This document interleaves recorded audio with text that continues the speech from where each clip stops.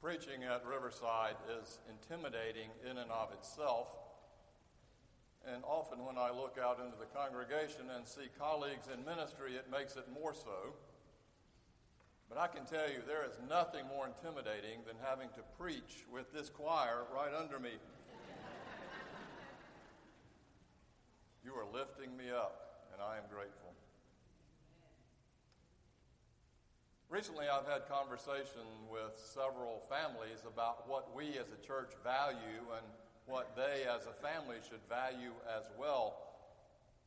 And it struck me that that is really something that all of us need to be asking in our faith lives. And this morning's text speaks directly to that from the Gospel according to Mark, the 8th chapter, verses 27 through 38. May God lift up to us an understanding of this word. Jesus went on with his disciples to the villages of Caesarea Philippi. And on the way, he asked his disciples, "Who do people say that I am?" And they answered him, "John the Baptist, and others, Elijah, and still others, one of the prophets." He asked them, "But who do you say that I am?" Peter answered him, "You are the Messiah, the Christ." And then Jesus sternly ordered them not to tell anyone about him. Then he began to teach them that the Son of Man must undergo great suffering and be rejected by the elders, the chief priests, and the scribes, and be killed. After, in 3 days, he will rise again. He said this all quite openly. And Peter took him aside and began to rebuke him. But turning and looking at his disciples, and us, implied, he rebuked Peter and said, "Get behind me, Satan, for you are setting your mind not on divine things, but on human things." He then called the crowd with his disciples and said to them, "If any want to become my followers, let them deny themselves and take up their cross and follow me. For those who want to save their life will lose it, and those who lose their life for my sake and for the sake of the gospel will save it. For what will it profit them to gain the whole world and forfeit their life? Indeed, what can they give in return for their life? Those who are ashamed of me and of my words in this adulterous and sinful generation, of them the Son of Man will also be ashamed when he comes in the glory of his Father with the holy angels." This is the word of the Lord. It was probably 30 years ago now when CBS News did an expose on the city of Asheville, because they had been told that Asheville was the perfect combination between the Bible Belt and the New Age movement that was just taking root. A friend of mine who lived there at the time concurred. She said the clues to Asheville's becoming the center of the New Age movement was made clear in the newspaper advertisements, and she sent me some. If you want acupuncture, crystals, classes in healership, harvesting botanicals and herbals, environmentally friendly futons, and myofascial release, then Asheville is the place for you. Another read, "Introducing Phyto Bears. Looks like a gummy bear, tastes like candy, but each Phyto Bear contains a proprietary blend of freeze-dried broccoli, Brussels sprouts, cauliflower, garlic, kale, onion, papaya, turnip, and freeze-dried aloe vera extract. No artificial colors or sugar. Your kids will love them, sure." And another one said, "Embracing your soul, living your essence, connect with your higher self and receive its loving guidance and wisdom. Call forth your soul's purpose and live the highest expression of your being. Open your clairvoyant ability to perceive the world of energy and spirit. feel more deeply the full range of human and divine emotions, it's not too late. You can get all that in a 4-day seminar by the end of September. Or how about a day-long seminar on the book Happiness in 8 Minutes? This is a fusion of all things, and all things religious and spiritual, and in that sense, it's generally a good thing.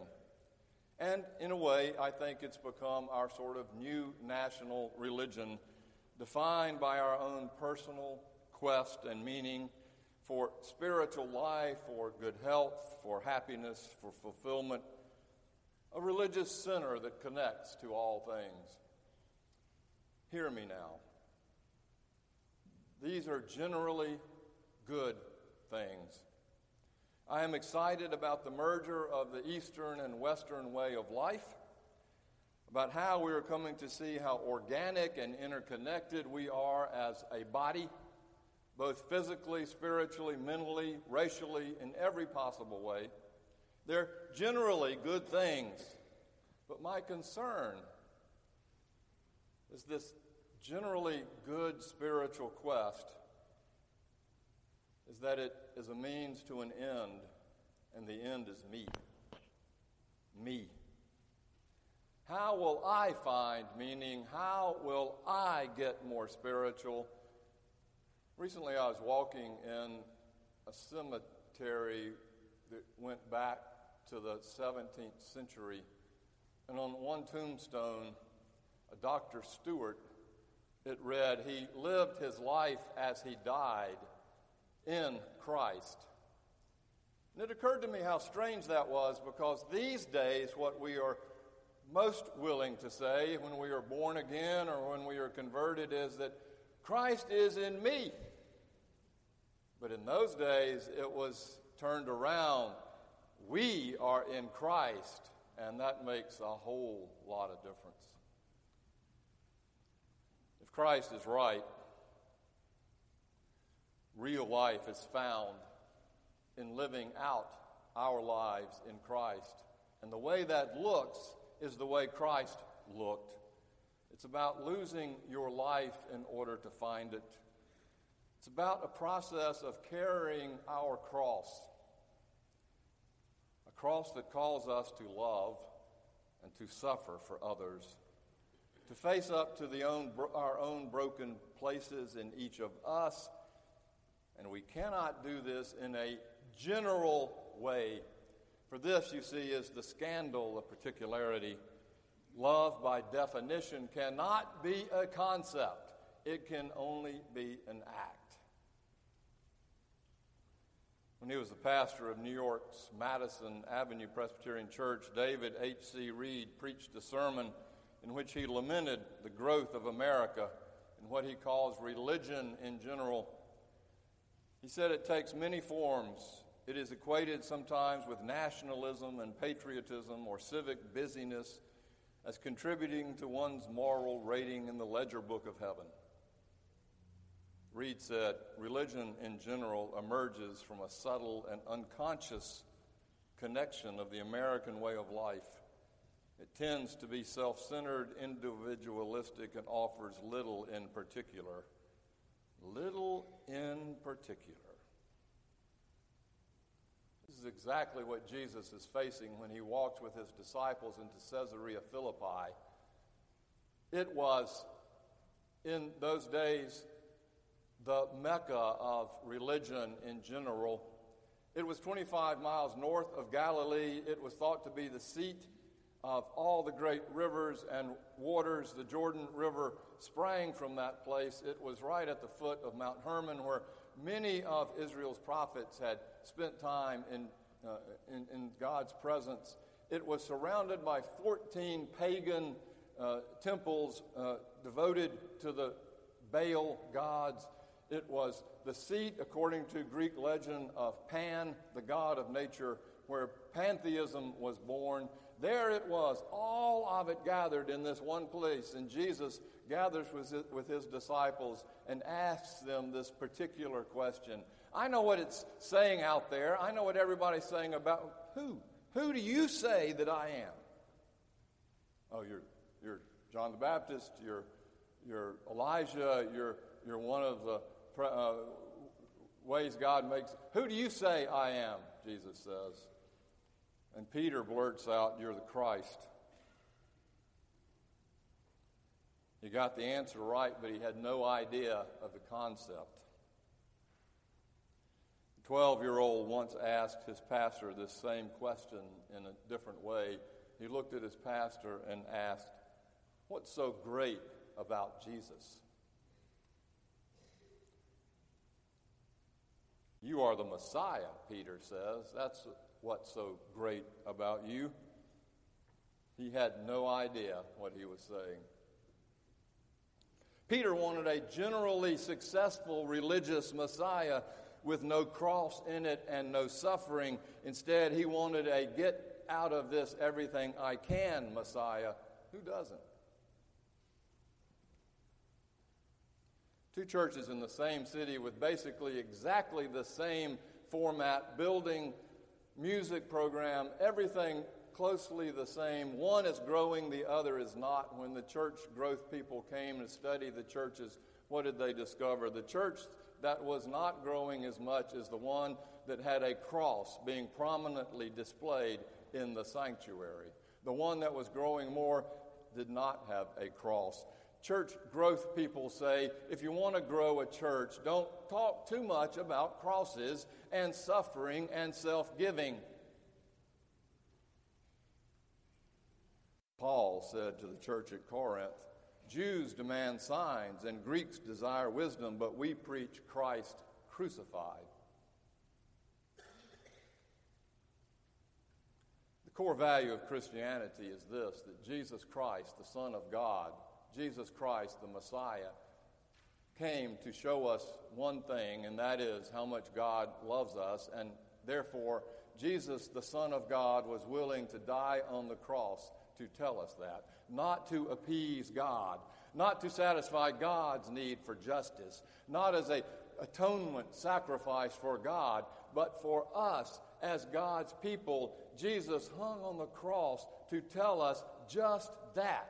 God loves us unconditionally. It's the core value of Christianity. This suffering love upon the cross of God's love for us. And not only that, it calls for us to pick up our own cross, not Jesus' cross, our cross, and to bear it in suffering servanthood for our neighbors, even if it costs us something too.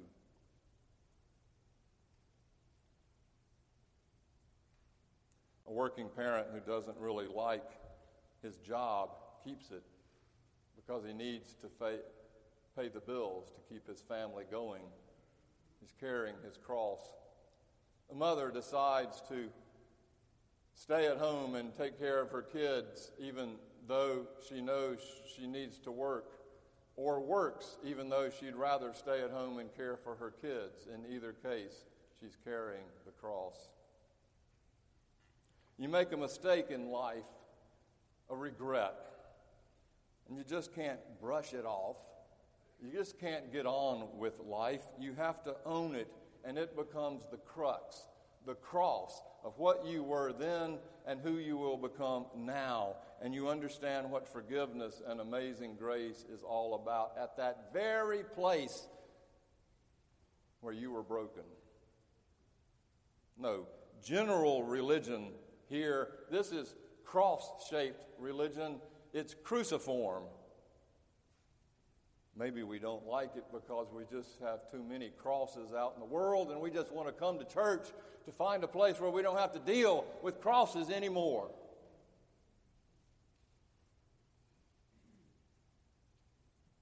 There is no church without a cross. In the movie Selma, when Dr. King and the people are making their way over the Edmund Pettus Bridge to face their tormentors, their cross, the overlay music was Glory. It's rapped by Common and oversung by John Legend, And as that music rises and falls, glory, glory, glory, God's glory is coming. What we see are the people getting hammered. Hammered, that's glory. And in fact, it is, according to the cross of Christ, it is hammered and hammered and hammered into the hands and feet of God's love. And everywhere the people suffer in the name of that love, that cross is present. PBS NewsHour several weeks ago, maybe months, had this amazing juxtaposition of where we are in our world today and the reality of the cross of Christ. There was this woman being interviewed who'd just written a book that came from when her 5-year-old kindergarten daughter got out of school and got in the car and said, "Mom, did you know that you and I are both made in the image of God?" Her mother freaked out because she was an atheist and didn't know what to do with her daughter who now had heard about God. So she wrote this book called Relax, It's Just God, How to Talk to Your Children About Religion When You're Not Religious. Her point was to help non-religious parents, you ready for this? Provide an unbiased setting for their children to make their own decision.